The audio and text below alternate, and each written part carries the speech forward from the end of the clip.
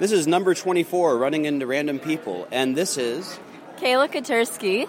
I'm from Minneapolis, Minnesota, and I'm here with Young Adults and Advocacy for the ELCA. And what do you do? So we work a lot with justice, in particular racial justice, but kind of creating spaces to have those conversations that are really important and be able to engage accompaniment both in Detroit and with our worldwide partners. So if you're going to give like two quick pieces of advice for somebody who was in a congregation, like with a youth group, or who was seeing that kind of stuff in their schools or in their churches, what would you tell them to bear in mind if they wanted to have those kind of conversations? I would say to be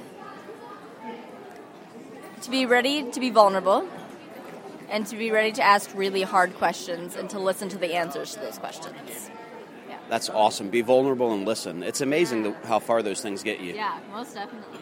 Well, Kayla was absolutely unrehearsed on this, so thank you very much.